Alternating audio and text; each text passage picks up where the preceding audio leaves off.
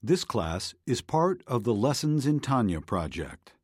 More classes available at lessonsintanya.com.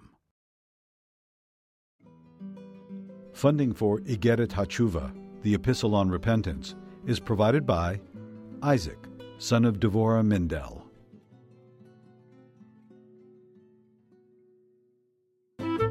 Lessons in Tanya.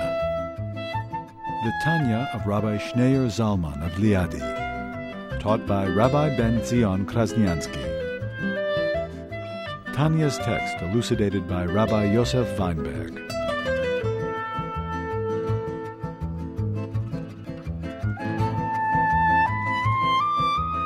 Today is Hey Av, the yahrzeit of the Ari. That's right, the lion, Rabbi Yitzchak Luria, Rabbi Isaac Luria, the greatest Kabbalist that ever lived, the Einstein of Kabbalah, who at the end of his life lived in Tzfat, passed away very young, but he single-handedly transformed Jewish life, and Hasidus illuminates a lot of the Kabbalah. And the Arizal said that beginning in his day and age is a mitzvah to publicize these teachings, because up until his day and age there were limitations. Not everyone could study Kabbalah. You had to be the age of 40, and you had to know the whole Talmud backwards and forwards, and you had to be married, and you had to be... I mean, by the time you're done with all the conditions, it would exclude most of us. But he said in his day and age, all these restrictions were removed. Now it's a mitzvah to publicize it. And there was an active campaign trying to get yeshiva students to study Kabbalah. There was actually a whole campaign. They would go clandestinely to all these centers of learning and trying to get all these scholars engaged in the study of Kabbalah, to appreciate that you can't just live with bread alone. Man cannot live on bread alone, which refers to the revealed part of the Torah, the dry, the technical, the mechanics of Torah. A person needs some soul. A person needs some flavor in life. A person needs the soul of the Torah, which brings flavor to everything. And that's and this took on even more with more urgency with the coming of the Baal Shem Tov, who publicized the Kabbalah and made it accessible and available. Hasidus made it available and accessible to the masses, to the simple Jew. And the Alter Rebbe, who enabled us to really get into all of this, the tree of life, by explaining it and articulating it and bringing it on a personal level, personalizing it, and giving us the psychology of the soul, the psychology of Kabbalah. So this is a very auspicious day, and we are chapter 9, middle of chapter 9, in the letter of Teshuvah, page 1095. Now he's getting back to what he started earlier. In chapter 4, he quoted the Zohar. The Zohar says that Teshuvah does not help for the sin, for sexual sin, the sins of wasteful emissions. That's what the Zohar says. The question is, that, as Maimonides quotes, there's nothing that stands in the way of Teshuvah. This is halacha. So how could the Zohar say that the sexual sins, Teshuvah does not help? We know for a fact there's nothing in the world, there's no sin in the world that repentance doesn't help. And he quoted the Reishis Chachma, who explains that the Zohar means that the lower level of Teshuvah is not effective, is not enough to achieve an atonement. For that, you need a higher level of Teshuvah. So now, after he's done explaining at great length, and that's where he began in chapter 4, explaining the two levels of Teshuvah, breaking down the word Teshuvah, which means Tashuv Hay, restoring the Hay, and then there are two Hays in God's name. The last Hay and the first Hay, the second letter and the fourth letter. So restoring the fourth letter, that's the lower level of Teshuvah. And now we finish explaining how you restore the higher Hay, the higher level of Teshuvah. So now he goes back, and now we'll understand what the Zohar means. That the only way to do Teshuvah for the sin of wasteful emissions is the higher level of teshuvah. Since the violation of the covenant through wasteful emission, to say nothing of incestuous relations or other unions prohibited by the Torah or the sages. For the words, the prohibitions of the sages are more grave than even the words, the prohibition of the Torah, cause the blemish in the mind. Therefore, his reputation is secured by engaging in the study of Torah, which derives from wisdom. This explains why it is stated in chapter 4 that only Teshuvah Elah, engaging in the study of Torah in awe and love of the Holy One, blessed be He, is effective in remedying the sin. All other sins are sins of the heart. The heart is tempted and pulls you in self-destructive directions, and therefore it's enough to do teshuvah by resolving that you're going to faithfully and loyally serve Hashem. So first you disrespected Hashem, you disconnected yourself, you threw off the yoke of heaven, you went AWOL, you ran away, you deserted. And here you take upon yourself to be a faithful and loyal servant of Hashem. And especially if you awaken your heart, you arouse your heart, which is the quick way and the direct way to effectively, to achieve an effective teshuvah. So you've undone the damage. The damage came from the heart pulled you in the wrong direction, and now you regret, you realize your mistake, you regret what you've done, and now your heart is, you've resolved to connect with Hashem. So that's enough for all other sins.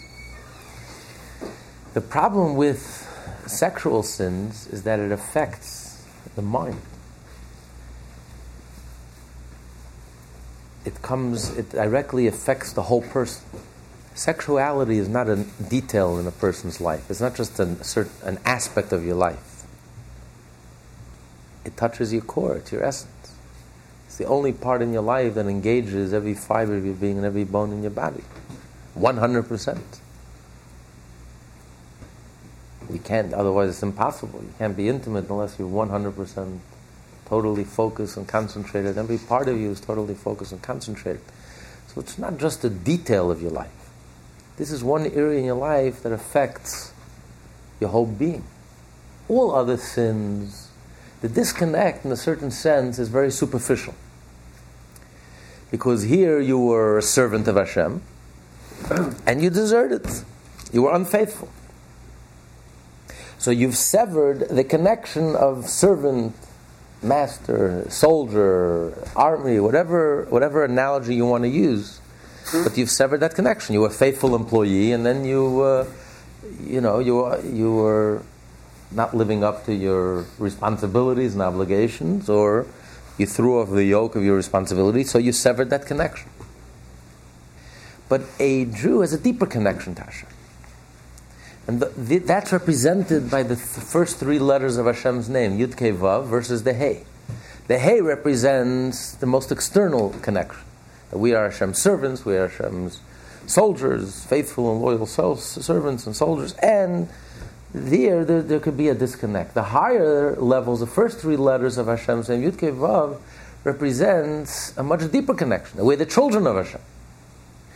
Even if a child misbehaves, you can't disconnect yourself.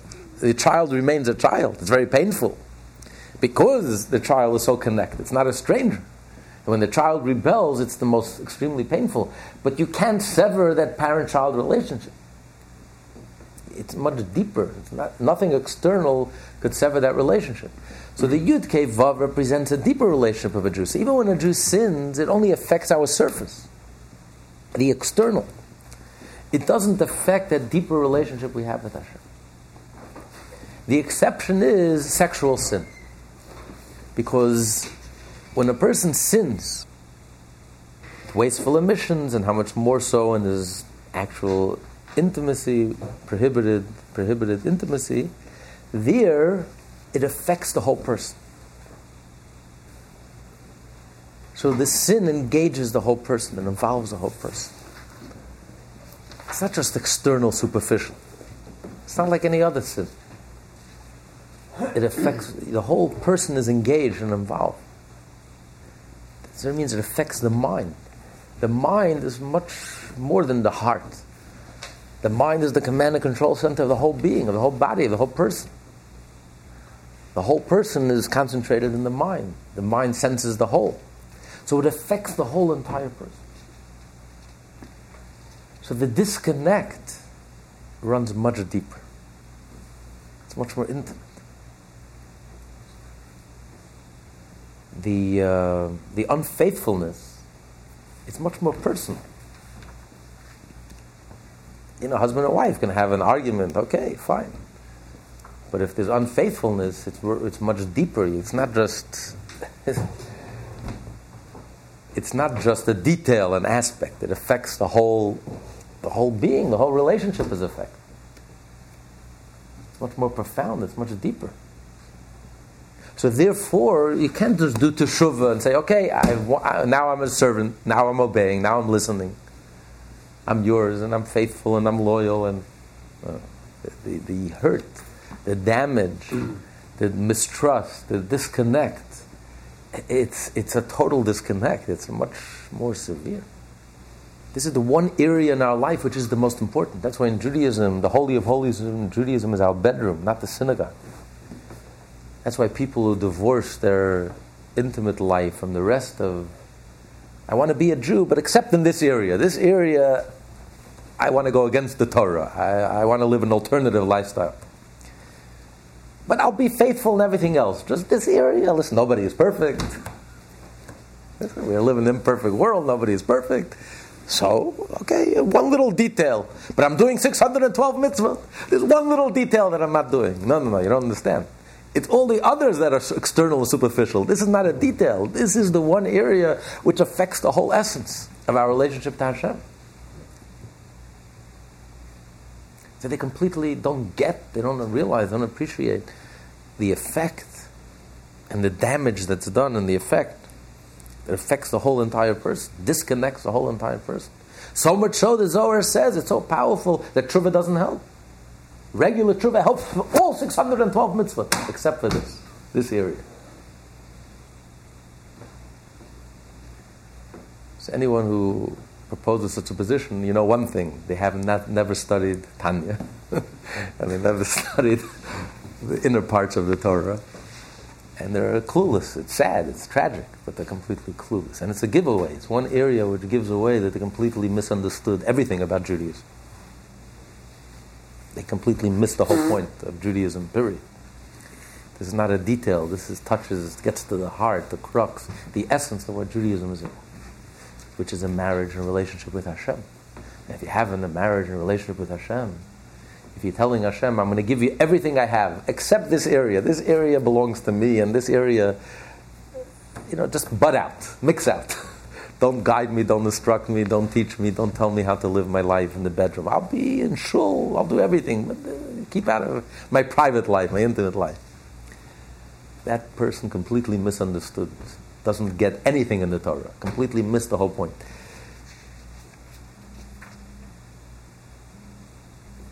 There was a great Hasidic master, the Ruzhner, the Heilige Ruzhner, he was called the Holy Ruzhner Rebbe, Rabbi Solov Ruzhner. And he was once a chassid who was very careful about the matzah that he eats on Pesach. He was looking for matzah shmura.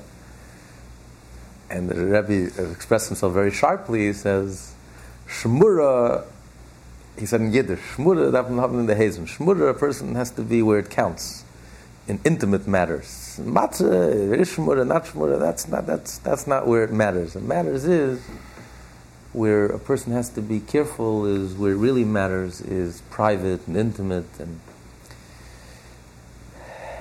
this is really the whole point of why the Alter Rebbe wrote the letter of Teshuvah. This seems to be the vulnerable spot of our generation, because not only don't we appreciate what's involved here, but if anything, society tells you, every message society tells you is on the contrary. It's a mitzvah, it's a holy mitzvah to be promiscuous. It's like a mitzvah, it's like the principle. Some people will even put it in the cloak of holiness. This became a mitzvah. Not only is it okay, this actually became a holy mitzvah. This is what children are taught. This is what Psychology 101 tells their patients. That it's okay, and it's wonderful, and it's healthy, and there's no problem, and the more the better, and it's normal, and it's healthy. The exact opposite of what Judaism tells us. Judaism tells us there's nothing to be further than the truth. There's nothing that could do more damage to a person. There's nothing that could affect your soul more in a negative way. There's nothing that could... Maimonides says it leads to...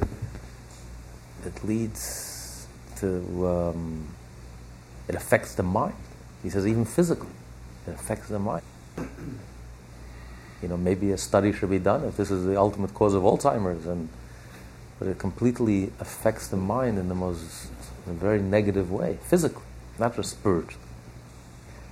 So everything that society says on this area is 100% wrong, and is leading a generation, a young, vulnerable generation, really harming them, doing unbelievable damage and harm. Reducing the most intimate, the most powerful, the most sacred part of our life, and reducing it to nothingness, like chicken soup and Coca-Cola, and it's like it means nothing. It's nothing. Nothing can be further than the truth. It's so powerful and so profound, and affects us so deeply, and it comes from such a deep place, and it's the only part of our life that really touches us so deeply. So much so, the Zohar says that the only atonement you can achieve for this is only through regular tshuva. Doesn't help. We need a higher level of tshuva. And he says, what's the higher level of tshuva? Since it affected the mind, so the only way you can make up for it is also by engaging the mind, which we just finished explaining at great length the last few classes. Alter Rebbe explained that it's through studying of Torah. The higher level of tshuva is by studying of Torah. And the studying of Torah that fully engages your mind. We're not talking about superficially studying Torah, but studying of Torah that fully engages your energy and fully engages your mind. As Maimonides writes, he says, although a person is obligated to study Torah any time, by day and night, but nevertheless, the main Torah that a person accomplishes is with the Torah that you study at night. That's how you merit the crown of Torah. So what Maimonides means on a deeper level is that it's at night. All these great Torah scholars, all these great rabbis, who had this powerful energy. So this energy is going to be used one way or the other. It's either going to be clubbing all night, or you're going to be studying Torah all night. That's basically the bottom line. These are people who are very much alive, powerful energies, vibrant, alive. So that's your choice. So what the rabbis did is they sublimated this energy. They took this powerful energy that other people use to go completely mindless and numb themselves out and just go clubbing and other things, etc. To spell it out. And here, instead, the rabbis took all that energy and instead used it to fully engage their minds in the study of Torah. And that's why they became great. That's why they merited the crown of Torah. They were able to get to the essence of Torah. So this is the higher level of teshuvah. When the study of Torah completely engages you, and that affects the mind and affects the whole person. The whole person is completely absorbed in the studying of Torah. Studying of Torah affects the whole mind. It absorbs your whole mind. When you do a mitzvah, you're obeying. You're connecting, you're obeying, but it doesn't engage the whole person. The studying of Torah engages the whole mind, especially when it fully absorbs you and you become completely absorbed in the study of Torah. And you study to the maximum of your ability, and you study deeply, and you delve deeply into it, and it exhausts you and it tires you out. That's why it says Torah makes the Torah scholars, it tires them out, it exhausts them, because we're talking about proper Torah study which fully engages you. And it's like you eat it, and you drink it, and you dream it, and you sleep on it, and it takes all your energy. So the type of Torah study that takes all your energy and taxes you and really challenges you until you exert yourself in the study of Torah. And the Arizal himself, today is the yahrzeit of the Arizal. The Arizal, besides being the greatest Kabbalist that ever lived, the Einstein of Kabbalah, the Arizal is also one of the greatest Torah scholars that ever lived. The famous commentary on the Talmud, the Shitta Mukubetzes, was actually a collaboration. The author studied with the Arizal. And the Arizal, it says, would study halacha. He would study Torah, the revealed part of the Torah, halacha. He would study it until he physically sweated. He studied it with such concentration until he was physically sweating. That's how concentrated he was when he studied. And I think he would find like 8 paths, 8 different ways to understand every halacha. He would like study it in such depth. That's the type of study that we're discussing. So a type of study that exhausts you, that engages you, that taxes you, that pushes you to the limit. And then, of course, when you're studying Torah on that level, you have no time to sin. You have temptation to sin. You're too busy. Your mind is engaged. You're fully engaged. You're occupied. When you're occupied, there's no room for anything else. When there's light, there's no room for darkness. So this is the tikkun. This is the only teshuvah, the only way to make up for this disruption and the disconnection and the negative energy that was brought about through sexual sin, wasteful emissions, etc. That's why he says that the only teshuvah is by engaging in the Torah.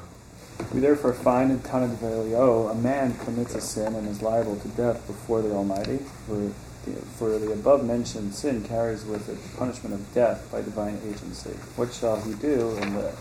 If he was accustomed to studying 1 page of the written law, let him study 2. If he was accustomed to studying 1 chapter of the oral law, let him study 2 chapters. He says that how do you make up for the sin?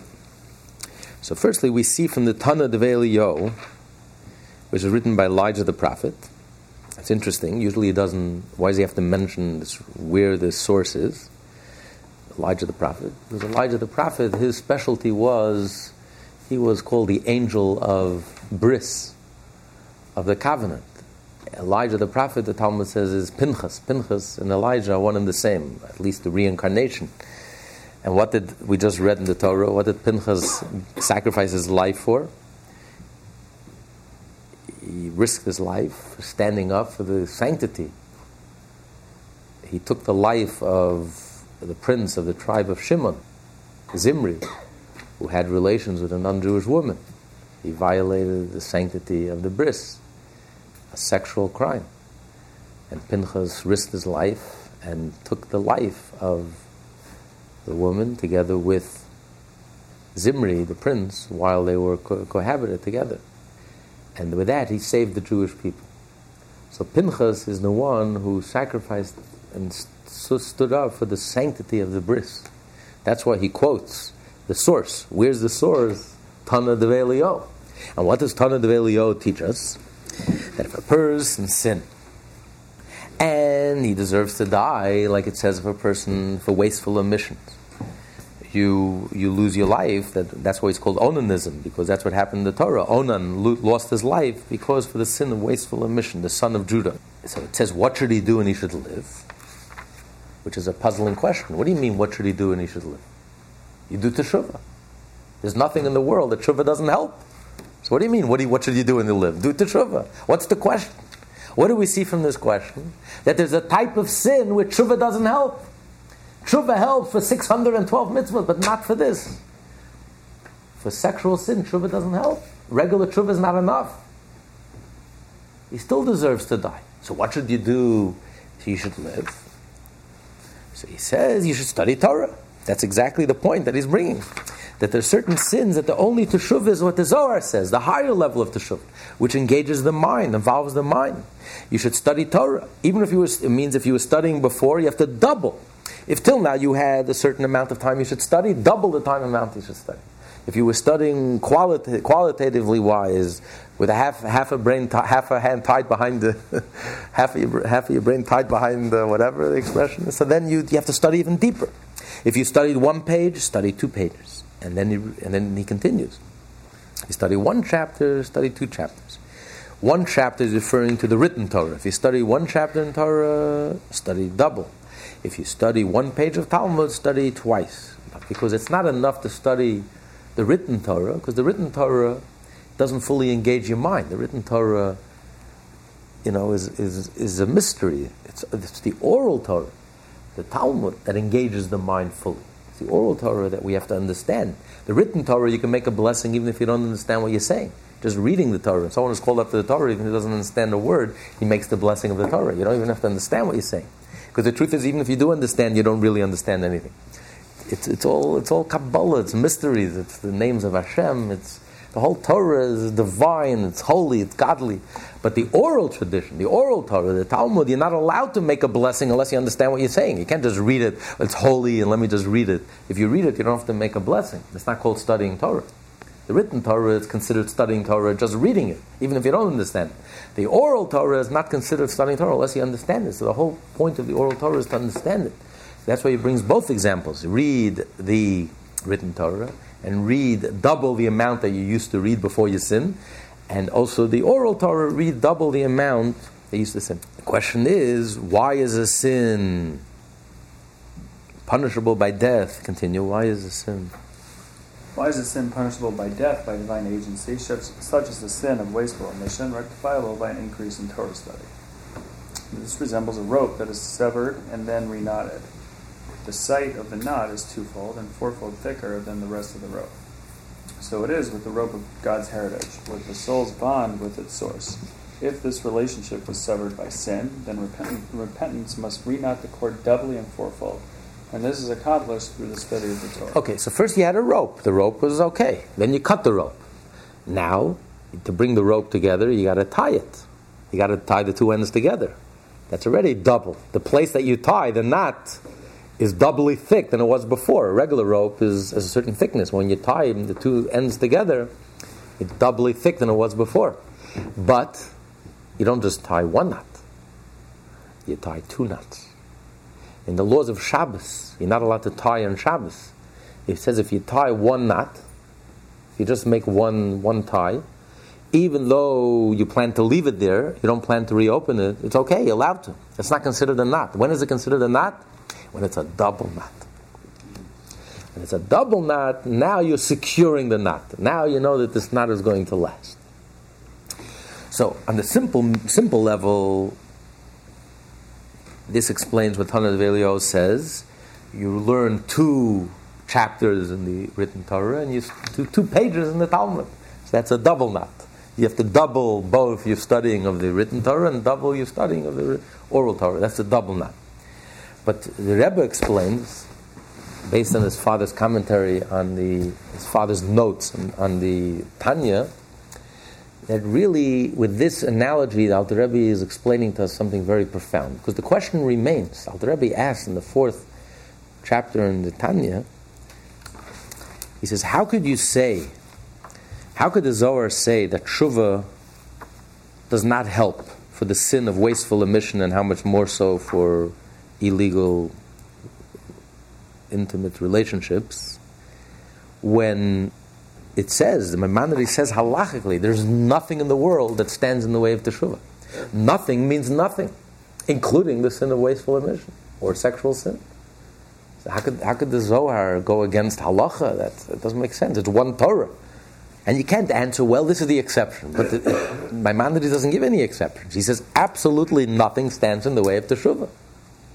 And this, Alter Rebbe addresses and explains with this analogy. He says the first level of teshuvah is like the first knot. The second level of teshuvah is like the knot on top of the knot. It's like one layer on top of the other layer. That's why the double thickness. Kafel and mechupel. One knot is already double the thickness of the rope the way it was before, and now you're making a second knot, so it's quadruple thickness of the way it was before. Because every knot is both sides together. So you have 1, 2, and then another knot, 3, 4. So you have 4 times the thickness without the sin. So without the sin, you have a regular rope. Now that you sin, you have 4 times the thickness. The double knot. What's the point of the second knot? to make sure that the first knot doesn't unravel? What secures the first, not the second? And this is what Alter Rebbe is saying. Of course you need teshuvah. Because the question is, the Alter Rebbe just explained at great length, what does the first teshuvah accomplish, the lower level of teshuvah accomplish?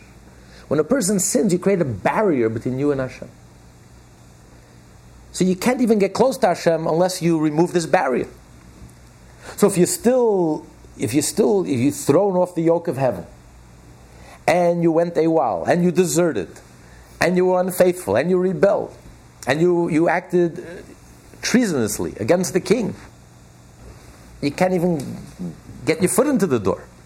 The first level is you have to be contrite, and you have to come back and say, I'm back. Take me back in. From now on, I'm your faithful and loyal servant, and it's an honor to be your servant. So without that, you can't go further. After you've already done teshuvah, after you remove the barriers, and you've gotten rid of the negative, now comes the higher level of teshuvah, to complete the teshuvah. Now your soul wants to restore and return to the way it was before it descended into the body. You want to become completely unified with Hashem. And the way to become completely unified with Hashem is by studying Torah, the higher level of teshuvah. But how could the Zohar say that you can do teshuvah for the sin of wasteful emissions or sexual sin? You go straight to the higher level of teshuvah without doing the background teshuvah, without doing the first basic elementary steps of teshuvah. If you're just going to study Torah, but you're not going to do the basic level of teshuvah, how can you? There's a barrier between you and Hashem. So that's the Rebbe is using this analogy, and he brought the Tana Devei Eliyahu. And it's using the analogy of the rope, that of course we're talking about here that first you need the lower level of teshuvah. And it's the lower level of teshuvah that breaks the barrier between you and Hashem. But in the case of wasteful emission, the case of sexual sin, the lower level of teshuvah is not enough. Just like in the case of the knot. How do I secure that knot? By adding a second knot. So when a person affected his mind, affected his whole relationship with Hashem, through that sexual sin, how do I secure this level of teshuvah, the lower level of teshuvah? It's only by having the higher level of teshuvah. So what is the teshuvah? What accomplishes the breaking of the barriers? The lower level of teshuvah. And that's why Maimonides is correct. As Allah states, there is nothing in the world that stands in the way of teshuvah. Because in the case of this sin, of a sexual sin, surely you need the lower level of teshuvah. We're not telling a person that you don't need the lower level of teshuvah. Of course you need the lower level of teshuvah. But in order to secure the lower level of teshuvah, the lower level of teshuvah is not enough. In order to secure, since the treachery and the treason affected your whole person, it affected your mind. Therefore, it's not enough to say to teshuvah with your heart. And to say, Hashem, I'm faithful, and I'm loyal, and I'm dedicated, and I'm devoted, it's all very nice. But this was very personal, this was very intimate. You were unfaithful. So I need a much deeper teshuvah. Now I need your mind fully engaged, your soul fully engaged, your whole being fully connected and fully engaged with Hashem. And it's only that secures the lower level of teshuvah. It's the second knot that guarantees the first knot. And that's why, by the way, he doesn't say that the rectification of the sin, of sexual sin, is through the higher level of teshuvah. No, because the rectification is the lower level of teshuvah. But he's saying that he needs the study of Torah, which is the aspect of the higher level of teshuvah. Because it's really the lower level of teshuvah that accomplishes the rectification. But in order to guarantee, in order to secure, in order to make sure that teshuvah is genuine, you need the studying of the Torah. It's only when your mind becomes fully engaged. Because if you're just going to devote your heart and just going to dedicate yourself, but if you don't fully engage in Torah, it's not going to be effective. The teshuvah is not genuine. It won't last. Our generation, the antidote is to be a lot of Torah study, to open a lot of kollel, a lot of yeshivot, and a lot of heavy-duty Torah study. It's the only answer to truly do teshuvah and truly connect with Hashem And,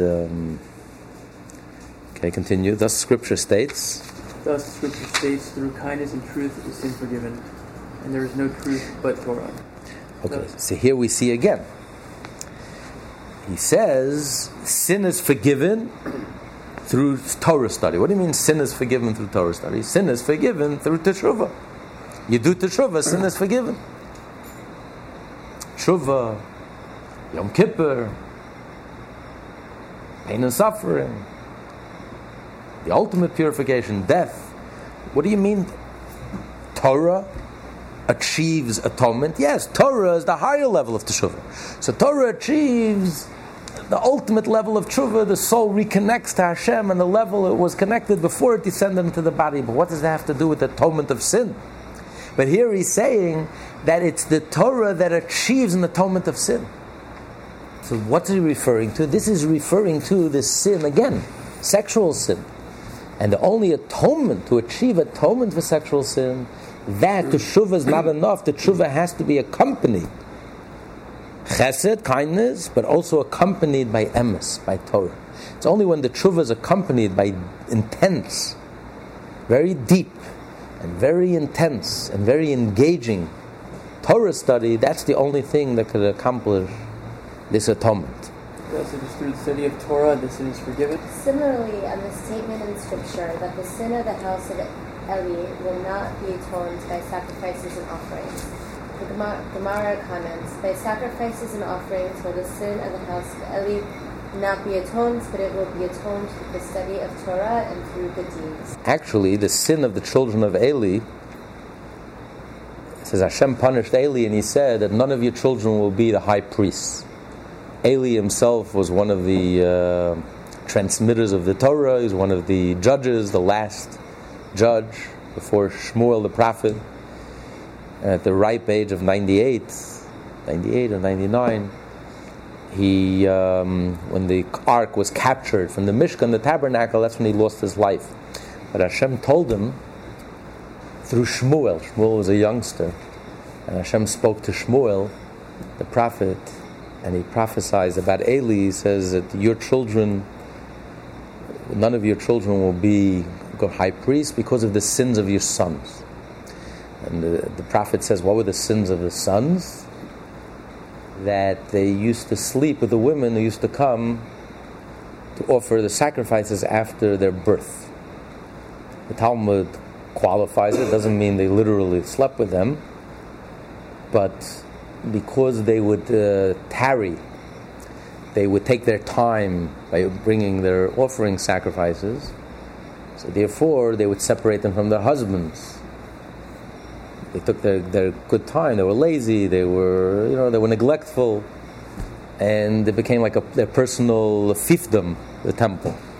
So they took their good time. So therefore, they couldn't get back to their husbands, and therefore it was as if, since they deprived them of their husbands, to have relations with their husbands, they used to travel to the temple and didn't get back home because they waited. So it was considered as if they slept with them. But since it was like a sexual sin, and therefore he said that's why the punishment is so severe, and offerings and sacrifices, what usually works for an atonement, would not work in this case. So the Talmud says that offerings and sacrifices will not achieve an atonement, but if it's accompanied by Torah, it will achieve an atonement. So you see that Torah has the power, and we need Torah to effect a true atonement for sexual sins. That's the higher level of Teshuvah. And the Talmud says that both Abaya and Rabbah, they were both descendants of Eli, and they died very young. They both died very young. Because that was the curse. Hashem cursed Eli that your children are not going to... It's not at the end of the chapter. Alter Rebbe says at the end of the chapter. It's actually a few pages away from the end of the chapter. But in page 18, the first chapter in Rosh Hashanah, in the tractate, he quotes this verse from Samuel the prophet, that Hashem swore, God swore that the household of Eli, that will not be atoned through sacrifices. So Rava says, with sacrifices not, but with Torah, yes. So the Talmud says Rabbah and Abaye both came descendants of Beis Eli. Rabbah, who his whole life was engaged in Torah, and he became the leader of the academy, he lived 40 years. He passed away at the age of 40. Abaye, however, who engaged in Torah but also was engaged in good deeds and kindness, he was also involved in goodness and in doing good deeds, he lived 60 years, which also wasn't terribly long, but he lived 50% longer than Rabbah, because he had Torah together with kindness. So we see from this that through Torah achieves an atonement for that special category of sin, and this is really the theme, this is really the point that Alter Rebbe is trying, the whole point of this whole part of the Tanya, really addressing this issue, because it's really the most difficult issue, it's the most intimate issue, it's the most private issue, it's the most difficult issue to deal with. But this really gets to the crux, it really gets to the essence. We're truly connected with Hashem, we're not connected with Hashem. If Yiddishkeit is for real, or it's just, we're going through the motions, it's just about rituals and customs, and we completely miss the whole point. This is one area which you can't, it's one area which you can't delude yourself. There's a great Hasidic master, his name is Rabbi David of Talna. So there is a law in the Torah that if you buy something, if you sell something, you can make a mistake up until a sixth of the value. You're off by a sixth. So if you're off by a sixth, you have to return the money, but the deal is still on. If it's more than a sixth, then the deal is off. It means the whole thing was chicanery, the whole thing was dishonest, the whole thing was on a false premise. Up until a sixth, people can make a mistake. So he once came to a town. He came to Brod, which is known for its scholars, and they asked him, please tell us some Chassidus. He says, no, you're all Torah scholars, Talmudic scholars, let me teach you a piece of Talmud. And he took this Talmud and he interpreted because everything in the Talmud is here to teach us about life. It's not just a financial law. We're not doing business, what does this have to do with us? So he explained. He says, a person could fool himself. You could delude yourself. No, it means you're deluded. The delusion of you're fooling yourself. You think you're getting one thing, you think you're getting a good deal, and you don't know you were fooled, you were cheated. It cost you 6% more. So a person could delude himself. It's okay. Up until a sixth. He says, what's a sixth? The sixth attribute is the attribute of the bris. Up until a person knows himself, when it comes to the intimate life, his sexual life, here you can no longer delude yourself. Am I a godly person? Am I not a godly person? Am I a saintly person? Am I not a saintly person? Is my Yiddishkeit for real or it's not for real? Do I have a relationship with God or not? Because if a person is not in this area, doesn't follow the Torah, then you can no longer delude yourself. It means you're completely disconnected. There's not even a delusion. You can't even delude yourself. Even a person who's self-delusional can't even delude themselves. You can try. People do today. But anyone who has a shred of honesty to himself is no longer delude himself. And he continues, he says, what's the answer? So the answer is, it says when it comes to property, these laws don't apply. When it comes to real estate, all these laws don't apply. Because you can buy a piece of property that today is worthless, and the next day it can be sold $1 million. People bought homes in Manhattan 20 years ago, and today it went up 5,000%, 30 years ago. So property, when it comes to property, all these laws don't apply. It says if a person completely humbles himself, then that's the way to do teshuvah. But he's saying here, the way to do teshuvah is by studying Torah, and studying Torah in a way that it completely engages you. And if you study whatever you were studying before, double what you were studying. And especially by studying the inner parts of the Torah. Because the inner parts of the Torah By studying this part of the Tanya, the third part of the Tanya, the letter of Teshuvah, by studying the inner parts of the Torah, it engages your soul. It's like a depth charge. It engages your mind fully, it engages your being, it engages your whole being. Because Chassidus, the soul of the Torah, addresses the whole person. So it touches your core, it touches your essence, it engages the person fully. So in order for a person to be pure today, in today's day and age, we can be bold enough to say that it's almost impossible without studying Chassidus. Unless a person is truly engaged in the studying of Torah, the revealed part of the Torah, to the maximum of your ability, genuinely studying Torah and halacha, like you said earlier, the Devar Hashem, especially the halachic part of Torah, but especially in being engaged in the inner parts of the Torah. Today is Hey Av, the yard site of the Ari, the greatest Kabbalist. So it's by engaging in the inner parts of the Torah. So you can honestly say that today it's almost impossible for a person, no guarantees, but at least then you have then it's possible, you have a fighting chance. For a person to be in this area, to be fully, to be pure, and to live up to what the Torah expects of us and demands of us, in the privacy, intimate life, 24/7, is really only possible by studying the inner parts of the Torah. When you're fully engaged, when your mind is fully engaged, when your heart is fully engaged, when your soul is fully engaged, and your being is fully engaged and addressed, and then you can sublimate all those powerful energies, all those raging energies and powerful energies, and then it could be sublimated in a wholesome way, in a powerful way, in a beautiful way. And again, the answer, the Torah's approach to sexuality, it's not about suppression. Sexuality is a gift. It's like a divine gift. It's a very special, the Talmud tells us. It was a Jew who was very promiscuous. He was a playboy. And he took it very seriously. Actually, he would travel from town to town, from city to city, and from country to country, experimenting, trying out the latest and the best and the most beautiful. And once he heard that there was this woman who was the most beautiful prostitute in the world, and she was the most expensive, but he saved up. He's going to conquer. This is going to be his next conquest. Talmud describes she was like all the way on top, and to get to her, you had to go through a hole. And he was climbing to her bed,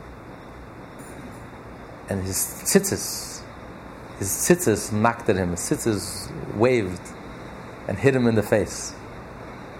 And he remembered, it says, you look at the tzitzis, and it will remind you of all the mitzvot, and it will protect you from sin. And he left. She was so insulted, she says. She was never in her life rejected by anyone. She said, are you telling me I'm not pretty enough? I'm getting old. I'm not... She was so shaken by this experience. And he said, no, you're the most beautiful I've ever seen in my life. But the tzitzis just hit me in the face, and I can't do it. She was so intrigued, she decided to find out what religion this person is, who is his God, what religion he follows. She couldn't believe it. And she found his rabbi, and she started studying Torah, and she converted. Needless to say, she gave up her lifestyle. She converted, and then the rabbi called in a student, and he said, the bed that was spread out for you in a prohibited way now is spread out for you in a kosher way. And go marry her. And they married, and they lived happily ever after. So the Torah, sexuality is not something we denigrate. We don't try to become monks and nuns. That's not the Jewish way. It's the holiest thing in the world. But in order for it to be divine and holy and wholesome, it's the way to negotiate, and the way to do it is when we're connected to Hashem. And when we are whole inside, then that's also wholesome and holy and beautiful, and Hashem is present, and our bedroom becomes a holy of holies. So I would venture to say, and we can say it with a whole authority, and the Rabbeim said it, that the only way truly for a person who's totally with it, down to earth, who's not blind, deaf and dumb, and not only to resist all the temptations, but in order to have the right approach towards sexuality and not to have any wasteful emissions and not to have any negative relations, prohibited relations, the only way to truly deal with this powerful force that we have inside of us is only by engaging in Torah very deeply, but engaging the inner parts of the Torah, studying Chassidus, studying it very deeply, studying it in depth, fully engaging the mind. And it touches us, and when we're engaged on that level, then we can sublimate all these powerful energies within us, and then it's only expressed in a healthy way, in a wholesome way, in a kosher way, in a beautiful way, and that leads to blessings, all the blessings in the world. We figure this one out, we figured everything out. If we don't figure this one out, that's what you've gotten after studying chapter 9, we figured nothing out. Page 1095, a man commits a sin and is liable to death before the Almighty. So if we take, does this mean that whoever did this, if they aren't doing the higher tshuva, somebody should kill them? No, it's in the hands of Hashem. That's why it's called onanism. Onan lost his life. Hashem took his life. Okay. So spiritually speaking, you lose your life. Oh, spiritually. So someone who's very in tune physically loses his life. We're not so in tune, especially we learned earlier, after the temple is destroyed, we exactly are not so in tune. So therefore, we don't feel the physical effect. But anyone who's spiritually in tune could feel the physical effect immediately. Onan was so in tune that he physically died. Okay. Another question: what would be an example of sex that is not a wasteful emission, or what are the categories? He means, for example, immoral relations. Wasteful emission is masturbation, but illegal intimacy that the Torah prohibits. Okay, but sex with one's wife not for the purpose of having children is acceptable? It's a mitzvah. Okay. It's a mitzvah. See, again, that's a good point you're bringing up, because we have to understand sexuality is the beautiful thing. The reason why God made that we have children as a result of being intimate with your wife is because being intimate is so beautiful, it's so precious and so special. That's why something so special happens as a result. But the husband and wife being together is an end in itself. Even if you can't have children, even if you post menstruation, that's the intimacy itself. As a matter of fact, the Zohar says that every time husband and wife are together in love and in purity, after going to the mikveh, and they give birth. Even if you don't give birth to something physical, you give birth to a Holy Spirit. And the Zohar explains, why is it sometimes we walk down the street and all of a sudden we feel inspired? Out of nowhere, out of the blue. It's like something enters us and we feel inspired and we want to pray and we want to do a mitzvah and we want to do good and we want to study Torah and we feel uplifted. Where is it coming from? Out of the blue. I wasn't even thinking about it. I wasn't preparing myself for it. The Zohar says this is as a result, because somewhere in the world a Jewish husband and wife were together in intimacy and love, and they gave birth to a Holy Spirit. And that Holy Spirit found the place. So husband and wife being together is an end in itself. It's beautiful. But in Judaism, in the Torah, the sexuality is husband and wife. No extramarital, no premarital, no other relations. It's husband and wife and two Jews together. This is the context. This is the context that the Torah gives us. In this context, and if it's done in holiness and purity, she goes to the mikveh, and there's no wasteful emissions. In other words, all your sexual energy is focused on your wife and not on anything else, and vice versa. And you're engaged, you have an inner life, you have a rich inner life.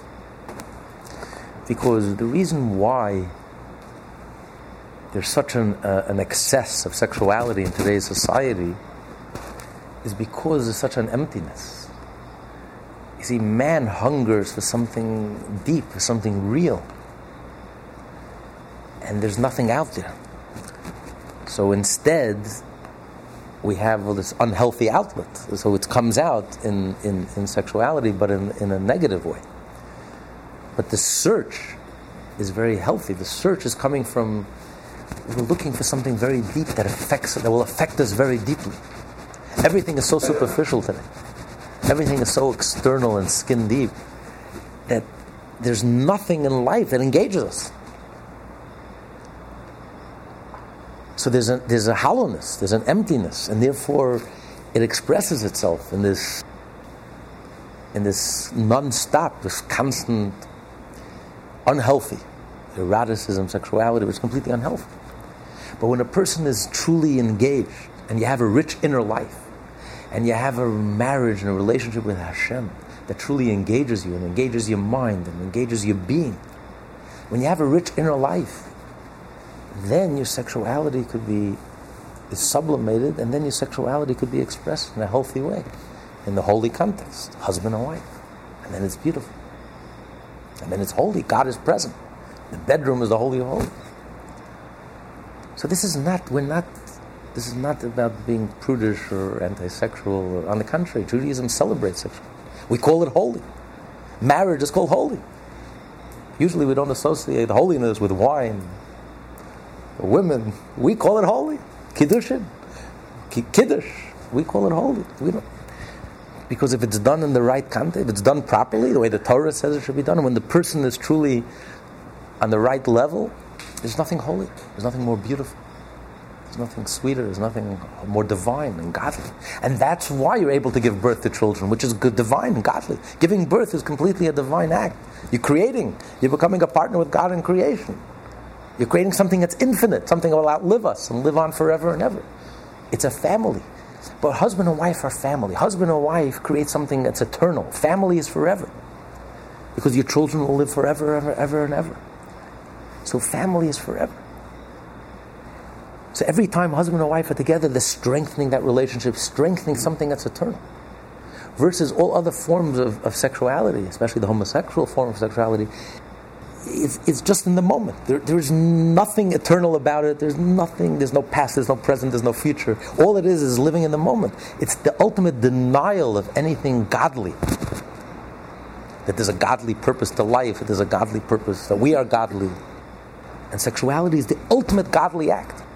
So this is the ultimate denial of godliness.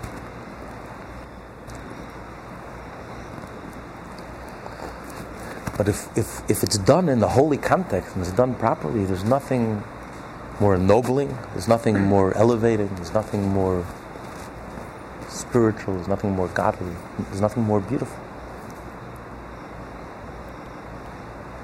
If people knew the power of the mikveh, if people knew the power of, they would be lining out, there would be lines around the block. Because what happens is everyone is jaded today. With the excessive sexuality has become reduced to nothing. Everyone is so overexposed, they become completely jaded. When you live a life of the Torah, you never become jaded. When anything goes and you can do anything, it's fun. The first time it's fun. But then the second time it's not as much fun. And the third time it bores you, and then you grow jaded. And then, I now have to push the envelope. Now I need to do something more radical and do something crazier and something painful, something crazy, eroticism. And if in the context of the Torah, it never loses its luster, it's always accompanied with soul, with love, something deeper. And nothing erotic could match the love between husband and wife, and there's a genuine respect and love, the attraction, the feeling. You can't compare. I mean, all these rated R movies these X movies are actually very low level. They're rated at a very low level. They're not even interesting. There's no. It's yes, it's skin deep, anything goes, but it robs you of the ability to be intimate. It robs you of the ability to truly experience true satisfaction.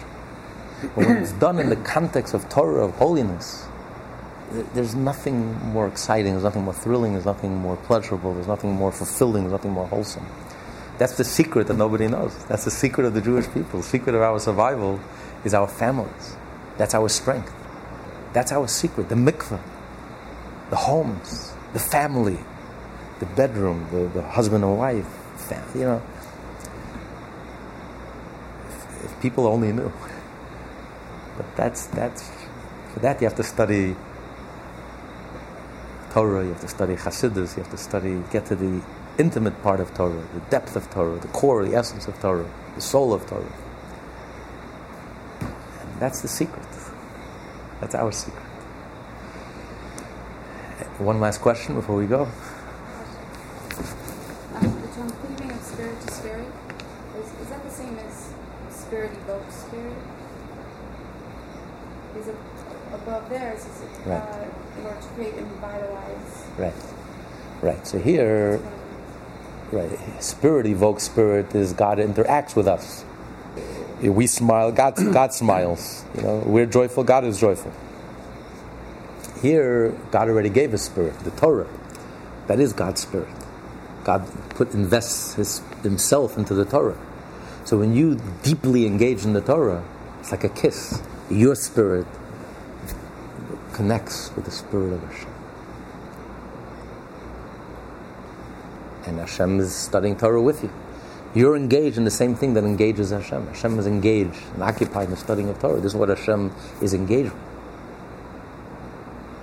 Not with the... So when you study Torah deeply, your spirit engages in the spirit of Hashem. This class is part of the Lessons in Tanya project. More classes available at lessonsintanya.com.